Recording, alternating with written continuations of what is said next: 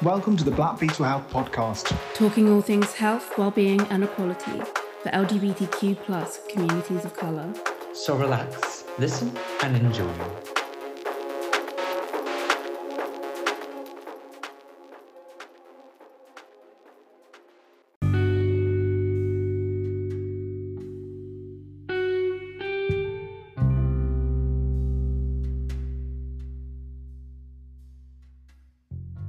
Hello and welcome to the Black Beetle Health podcast.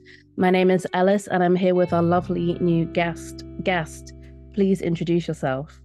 Hello, Alice. I am Jay. I am 26 and I am a performer based in Manchester. And what kind of performance do you do, Jay? So at the moment, I'm just coming back into doing drag performance, but I am a dancer. I've done cabaret acts and I do a lot of go-go dancing in the city. And I believe you're fresh off your re-entry into the scene. I am, yes. Last night, actually, I had my first sort of revamp performance after taking a 5-year hiatus from doing drag. And I had my first sort of live performance performing my songs. And it was just really surreal to be able to come back into it. Yeah, how did that feel, like being back on stage again in a kind of, because obviously you're used to being on stage as a performer, but to, you know, re-enter as a whole new persona, was that strange? Was it liberating? For me, it was both strange and liberating, I think. It really felt a little bit like a full circle moment, actually, because, you know, when I was doing drag about 5 years ago, it was very much a cathartic experience for me, you know, with the things that I was going through personally. And part of the reason why I took a break was because I needed to take time away from it. And I finally reached that point in my life where I can allow it back into my life and apply everything to it. So it was really surreal last night, and I really had a wonderful time bringing my drag persona Shanika Sunrise back to life. Yes, well, welcome back, Shanika. Let's talk about that 5-year gap. What was going on for you? I was undergoing chemotherapy for the second time after I unfortunately relapsed with advanced Hodgkin lymphoma. It was a very turbulent time for me. So we were, you know, cancer already is quite a horrific experience, but for me specifically, it was really challenging because we were trialing loads of different treatments and nothing was kind of working at the time. And drag was really my creative outlet to kind of deal with everything, and that's part of the reason why I was doing it so much at the time.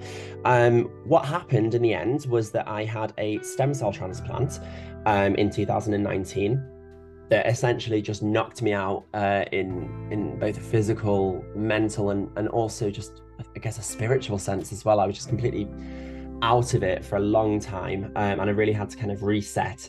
And I think because of the physical and mental toll that the transplant had on my life, it's really taken me about 4 years now to get to this stage now where I'm feeling healthier, both physically and mentally, to kind of welcome Shanika back into my life. And it's for that reason that I think last night was such a monumental moment for me, because it's like I've achieved something so great in my little life, and we're back. And it's just really good to be back.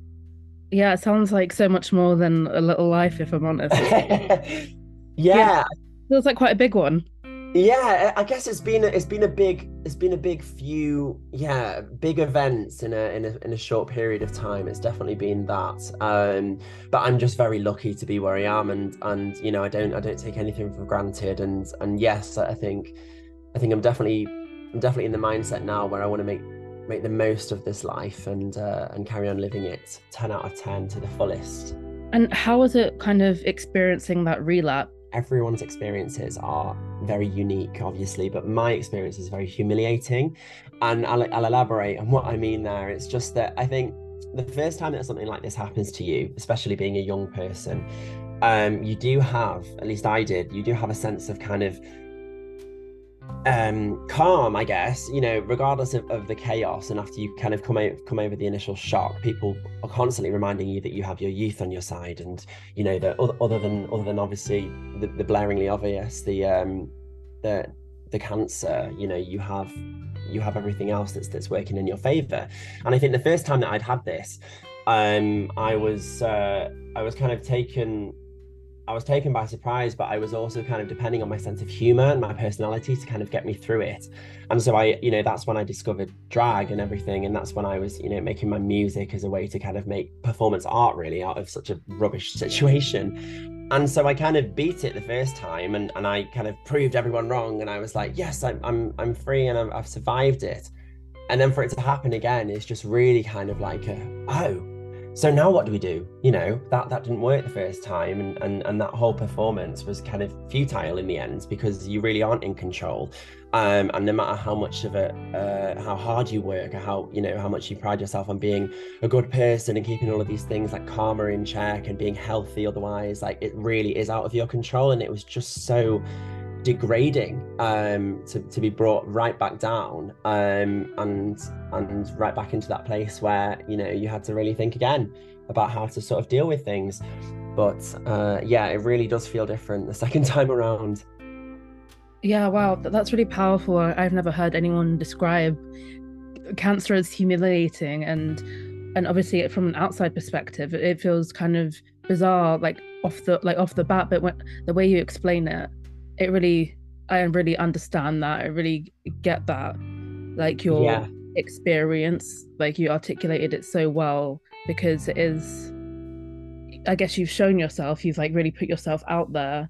In terms of kind of expressing myself and putting myself out there the first time, there is definitely something to be said about that, because I think I did have a sort of naive public confidence the first time. I was very open with my experience, and I was actually vlogging at the time. I remember I had a YouTube series where I would document my first chemotherapy treatments, and I had like a head shave video and all of those things, and it was kind of my way of getting everyone else involved to kind of help me through it, but also make such a horrendous experience universal, and not in the way that I'm sharing the rubbishness of it, but to kind of encourage discussion, because it very much is a taboo subject, I think.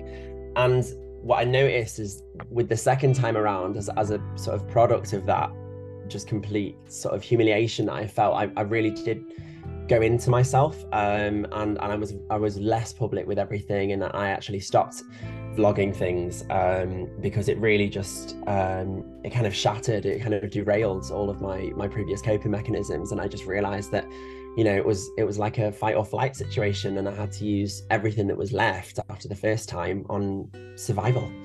I think it's interesting you're calling yourself naive, I guess, because why would you anticipate to have to go through this trauma again? Oh, 100%. Yeah, it's not a self-blame thing. It's more retrospectively, I think I had a lot of innocence is probably a better word rather than naivety. I think when you go through something like that, there is a sort of a novelty element to it. I guess it's kind of such an out of this world sort of abstract experience, and you never expect it to happen to you. So when it does, it just kind of, you can take it two ways, I guess. You can kind of crumble, or you can just approach it as like, wow, what does this mean? Well, let me navigate myself in this way and see, how this can be made into a positive. And I think that is what I mean when I say there was a lot of innocence to it, because the second time around, I realized that actually, like, there isn't a lot of positive to an experience like this. I was very lucky in the end, because obviously I'm still here, and I had success with my journey in the end, and I'm now in remission. But sometimes, it's like, that phrase that people throw around a lot of the time, everything happens for a reason, and all of those things I just kind of don't really believe in anymore. And I think that's what I was thinking about the first time around, and that's what I mean when I say that it was kind of naivety and sort of innocence in sort of trusting in that process, because sometimes the process isn't going to trust you back. Like I know people that that were going through the same sort of journeys as me at the time, and they're not here anymore, and there's no difference between myself and them in terms of our character and our energy and our joy and everything that we had to offer the world. It just comes down to the circumstances, and it's just out of your control, and I think the same thing could have happened to me as many other people. It really makes me think about these sort of wellness influencers who kind of talk about how, in fact, I heard one recently talk about how it was her negative thoughts that gave her cancer, and Right. spreading this as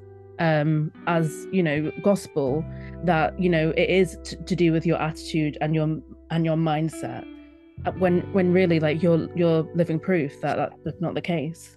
No, absolutely. And, I'm not here to discredit other people's, views on their experience, but I think something that just really hits me is like, the friends that I've lost as a result of this are with some of the brightest people that I've ever met, and that was quite, I had such a hard time actually reconciling with the fact that they didn't make it, because I just could not make sense of it based on that alone. They were absolutely bright lights, and they made such a monumental impact on my life, in terms of the way that they tackled adversity. And it just made no sense.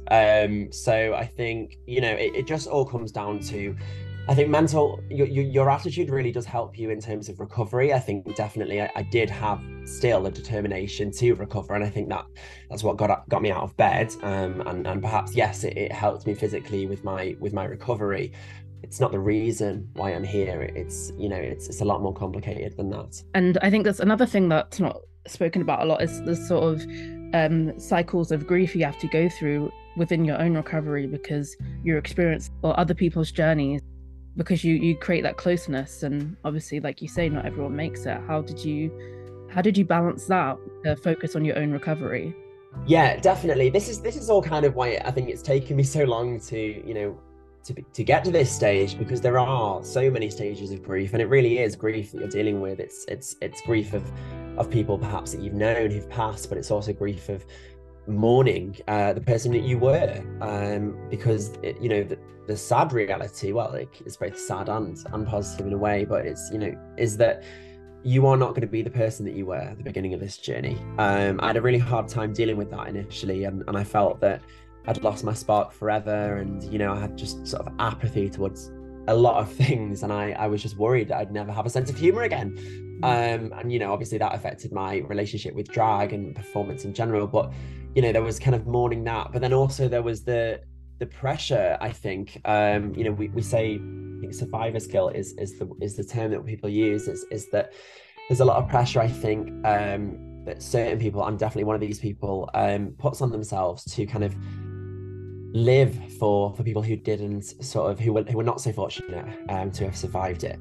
A huge amount of my energy over the past sort of 4 or 5 years has gone into sort of releasing myself and setting myself free from the burden of living for those who weren't as fortunate as me, because that's not something that anyone tells you. That is such a private and personal experience, and it was actually having such an effect on my physical health that I was really struggling to kind of just get anything done, because I was so hard on myself. And so it is such a long process. In many ways it's still kind of ongoing. I don't think you ever really sort of get over the experience. It is just a journey, but I'm definitely in a position now where I think it's a lot healthier for me, that is is allowing me to be in this position where I'm able to put myself out there again, and live my life for myself, and let myself feel that it's okay to do that.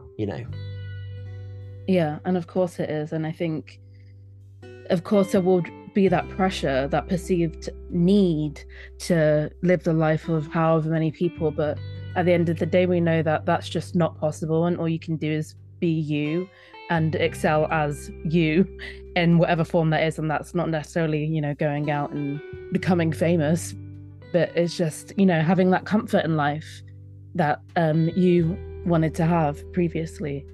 Exactly. Yeah, it's about peace, really. It's a huge part of this thing is really with control, and I think you have such a complete lack of control when you're diagnosed initially, and your body is literally turning against you. So regardless of what your thoughts are, your body is just saying otherwise. So there's that sort of lack of control, and then there's the control that you try and impose on your life afterwards when you're navigating this space that is just alien to you, because you are both alien to this world that is not really used to this new person that you've become. And then there's just acceptance that actually no one really knows how to navigate that space because it's an abstract experience, and you are actually fine to let go of that control and just let yourself go with it, really, and take it easy, say no to things and just take as long as you need to heal. So I think control really just kind of summarizes a lot of that sort of experience. What was your diagnosis journey? So in 2016, when I was a lot younger and I was at university, I was studying, I was at a different university actually, but I was doing 100,000 things at the same time. So I was working, I was studying, I was teaching, I was learning Spanish, which I had no business doing because my degree was not in Spanish. And basically I was just kind of really run down. So initially I just thought, oh, I've just been burning the candle at both ends, and I'm obviously going to be feeling a bit fatigued, and it's probably nothing. I was also 19 at the time, so you just do not think the worst. But I went to the GP anyway because I'd had a couple of lumps on my neck. Like just my glands were a bit swollen, and I just thought, oh, it's a bit strange because they're not painful, and I don't, other than the fact that I'm really not looking after myself, like there's not really much that I can, identify as the cause for this. So they kind of looked at me and they took a few blood tests, and they were like, okay, well, we'll let you know. It's probably nothing. Have you kissed anyone recently? Maybe it's that, or what's up? And I just kind of thought, okay, well, they've said it's fine. They actually did get back to me with blood results, and it just said that I was slightly anemic, which runs in my family, so I just didn't really think much of it and decided I would just eat more spinach.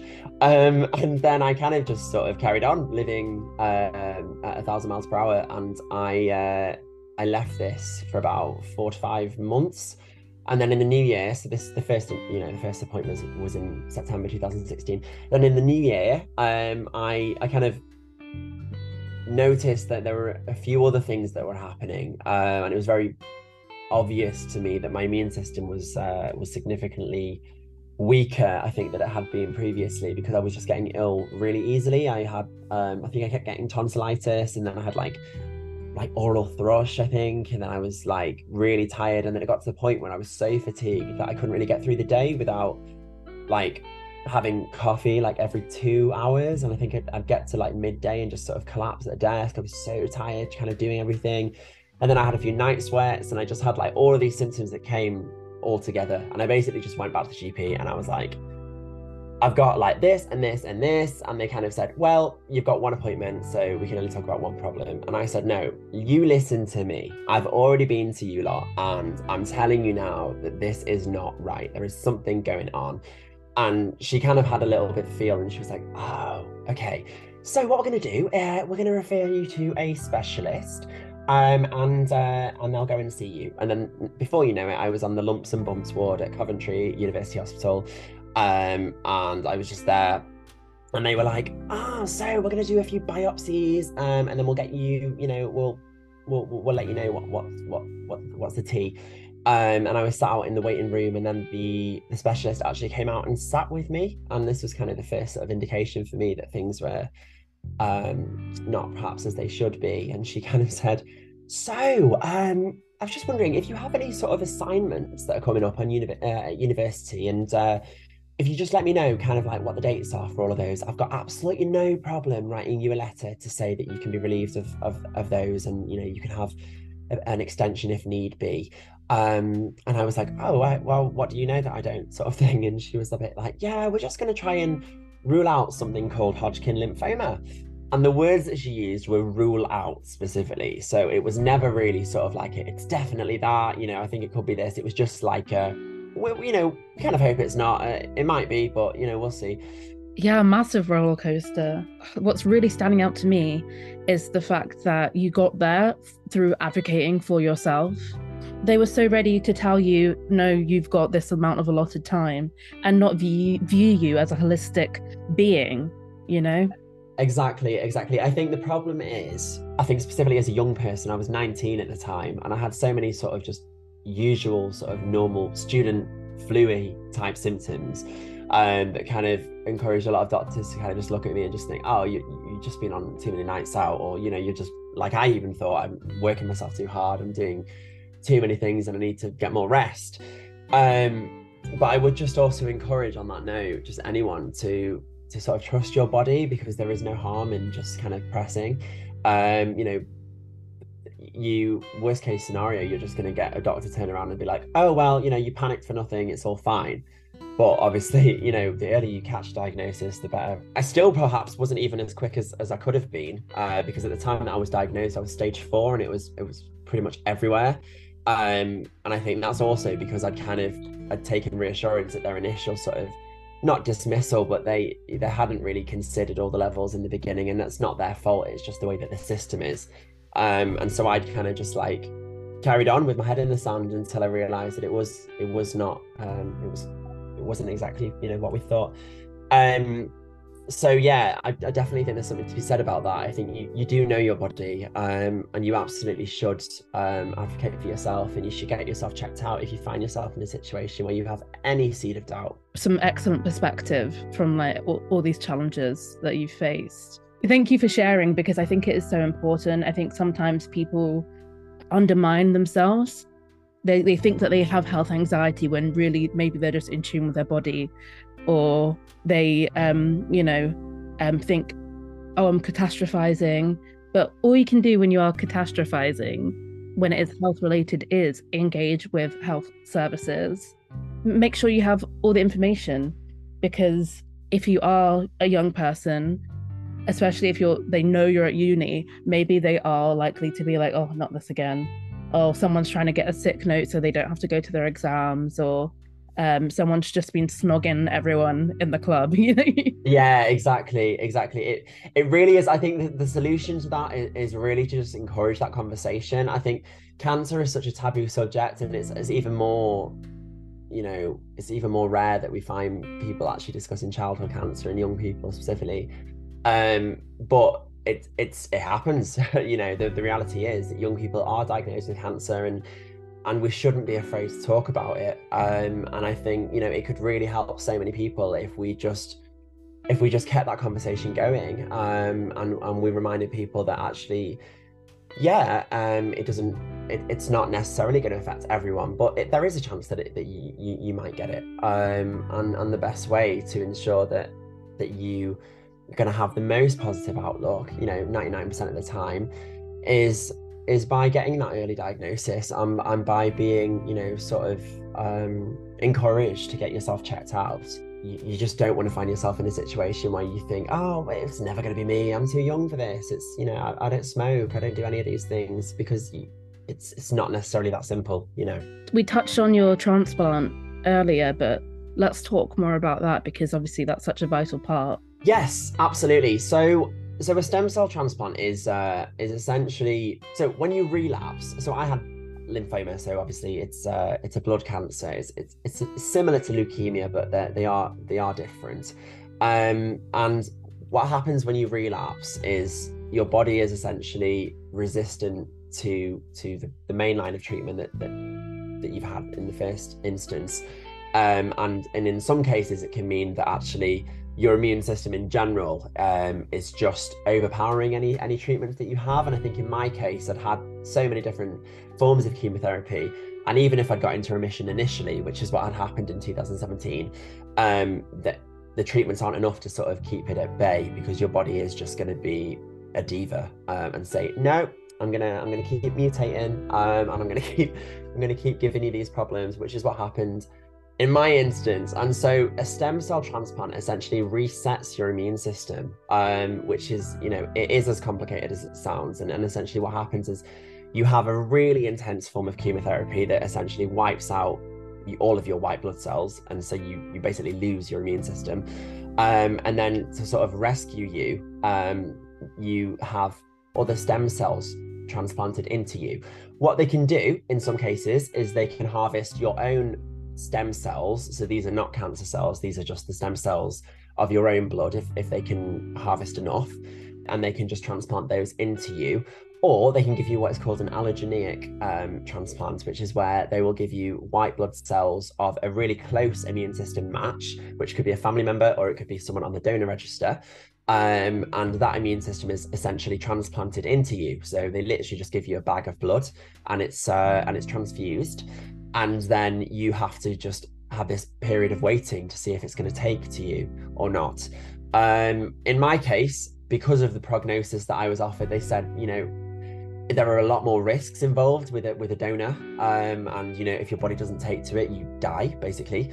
But if you have your own cells, you could also die again, because you could just relapse again. And so when you hear all of these statistics and you put it all together, you're just in this period where you're like, well, either way, they're not really great opportunity. They're not really great options. So, you have to just kind of take a little bit of a gamble. And a lot of people do opt for, having their own stem cells, and they have a lot of success with those. But in my case, because I was worried about just longevity and keeping myself in remission, I did opt to have a transplant from a donor. Now, being a person of colour, being specifically mixed race, I was in a period of difficulty initially trying to find a bone marrow match, because unfortunately, we are very underrepresented on the stem cell register. A lot of the time, the majority of people are white who are on the register. We were looking for stem cell matches essentially for a brief period.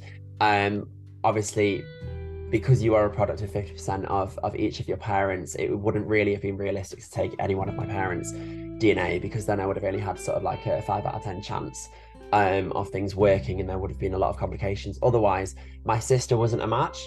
And so they tested my brother, and luckily my brother was a stem cell match. So I was very fortunate, because it meant that I could have his stem cells transplanted into me. And I was pretty blessed, to be honest, to have that, because if I didn't have his stem cells, it would have been very difficult, essentially, for me to find a match. So I think, on that note, I would also encourage anyone, regardless of ethnicity, to sign up onto the stem cell register, because you could really save lives. You could save so many people's lives. And, the reason that I'm here now, 4 years of remission, is because I was lucky to have my brother. I'd be doing a disservice to everyone if I didn't use this opportunity to tell everyone to sign up, really. Yeah. I think also physically, in terms of the actual process that has on you, obviously with a complete sort of immune system reset, you are essentially kind of reborn. In terms of, you have to have all of your vaccinations again. You have to kind of like be kept under surveillance. You're not really supposed to go out and socialize until you've got your strength back, because you are so fundamentally weakened. It takes a lot of time. It takes months. It can even take years to kind of get to a point of strength again, where you can sort of operate and lead a sort of semi-healthy, normal life afterwards, if that even is possible. In my case, I was on a lot of immunosuppressants afterwards that, were there to sort of help my body graft these new stem cells. Unfortunately, I have, as a result of it, developed something that is called GVHD, which is graft versus host disease, which is a very common complication of stem cell transplants. And it essentially means that as lucky as I was to have my brother's immune system be a match to mine, it's not quite worked out as well as we would have hoped, and they're currently fighting each other, which means I do now have a chronic it's a disease really, and it's something that is that flares up every now and then, and hopefully in the next sort of few years it will settle, and I might be able to have another dose of his cells to kind of balance out the levels. But even still, things are still kind of ongoing. I am in remission, but it's a very complicated process, and I think physically as well that can definitely affect you. It's given me hypothyroidism as well, which has obviously influenced my mental health because of my hormones and all of those other things. So it's a very complicated process, and I think a lot of people don't really know exactly what it involves, because to be able to be in that sort of category of people who need a stem cell transplant, you're already dealing with a really small minority of people, who've had not as much success with their first line of treatment. So it's a good discussion to have, I think, and encourage that conversation so people just know about what it involves. It's been so valuable for you to be able to share your story, because I think there's an understanding of cancer as being, diagnosis, chemo, recovery, and then maybe sometimes relapse, but never having the full picture of the aftermath and understanding what that looks like beyond beyond chemo treatment. Exactly. I think that the thing is with an experience like this is, I think identity is a huge part of it.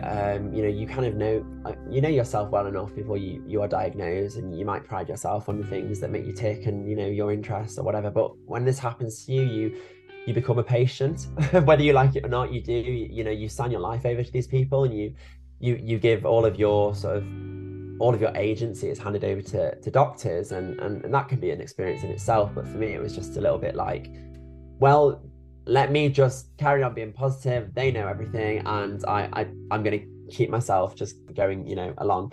But what happens is, I think, and this is very common, is that when you are lucky enough to sort of reach remission and you're kind of like released back out into the world, you do lose all of that care. You lose all of that security. You lose that sort of that reassurance from people that this is your purpose, this is what you're doing, you are a patient, you just stay on this treatment, and when you're healthy you can go and enjoy yourself and you can do all of those things. This is what you are, this is what your purpose is. Really, my purpose, I guess, at the time was survival. It was being a patient, and it was getting into remission. But when you're released, what you have is just this void, this huge sort of space where you're just like, what do I do now? Who am I now? Because my life is just so drastically, it's just completely different now. I don't know how to navigate this space. I don't know how to relate to the friends that I had before, because now we are just different because of our life experiences. There's a disconnect there with your relationships. There's a disconnect with, it could be anything. It could be interests, sexuality, it could be sense of humor. All of those different things are just completely brand new. And you really just have no idea how to grapple with that, and to sort of navigate that space. And that is also what takes time. I'm now literally the past sort of 18 months, I've got to that point now where I'm like, I find things funny again. And I know that sounds like, what do you mean by that? But it's just, you really just, it's just so, it's so grey, like, afterwards. And I really want to be positive, and I want to say that, oh, well, you're a survivor, you must feel great afterwards. But it's dealing with all that trauma, because when you go through it, some of the time, a lot of the time, at least for me, I didn't have the chance, I didn't have the time or the option to think, oh, this is rubbish, like, oh, I'm having a rubbish time, because I had to focus all my energy on survival. So on the other side of it, you are dealing with the backlash of all of that, and it comes back to bite you, because then you realize actually what you've been through, and then you're just set back a little bit. So it's just a really, it's a roller coaster of experiences. But it's also a good discussion to have, is that, I guess, if you know someone who's on the other side, and they seem to be doing well, it's not always the case, and it might not be a bad thing to just check up and keep that sort of engagement with them if you feel like that might be something that could help them. Because in my case, I think I could have perhaps done with a little bit more support, and not from like my friends. I was very lucky, and I was very blessed. I've got a great supportive family and friend network, but just from a healthcare perspective, I think we could do a lot more still to keep that sort of post-treatment care up for people who need it. Yeah, I couldn't agree more, honestly, because it is really strange being a patient and also have to deal with still being a person and having all that go alongside that.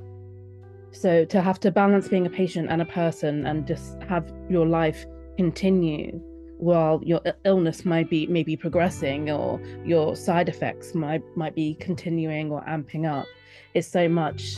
And then the feelings of abandonment make sense, like you say, that is your support network, and then you're lost, and you're not seeing those same faces anymore.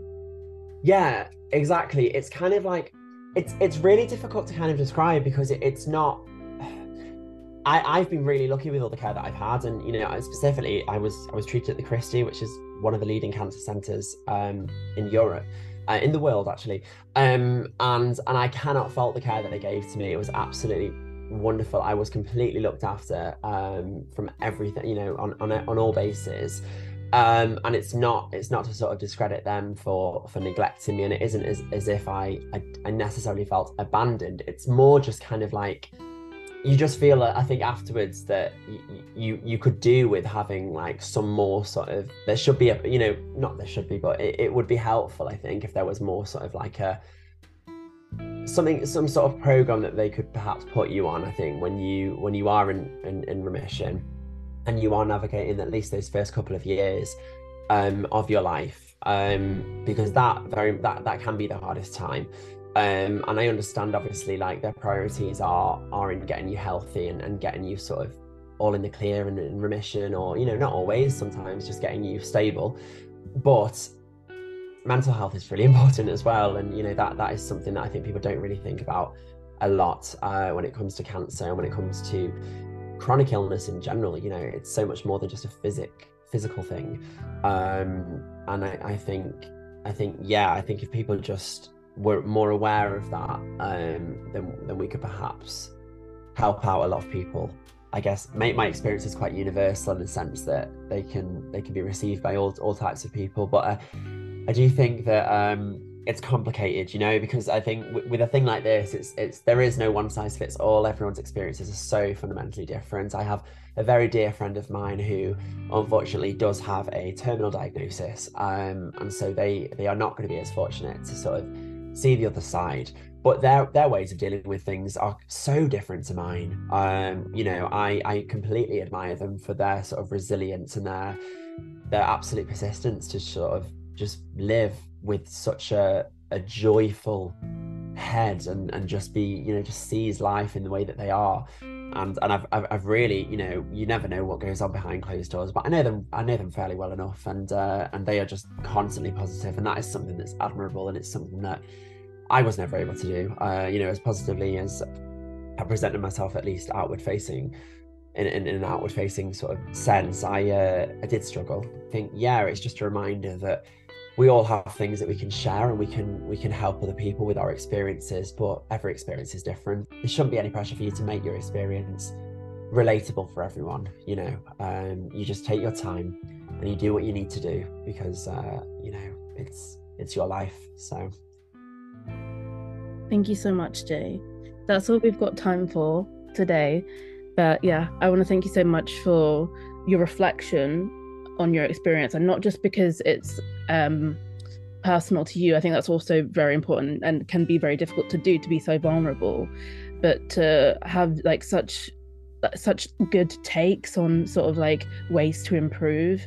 It's not your responsibility, but to have that insight is so valuable. And it's really so hard being ill, like you know, like it's so draining, and this is coming from, you know, someone with very different illnesses, but the need to be like somewhat positive, so people don't say to be positive.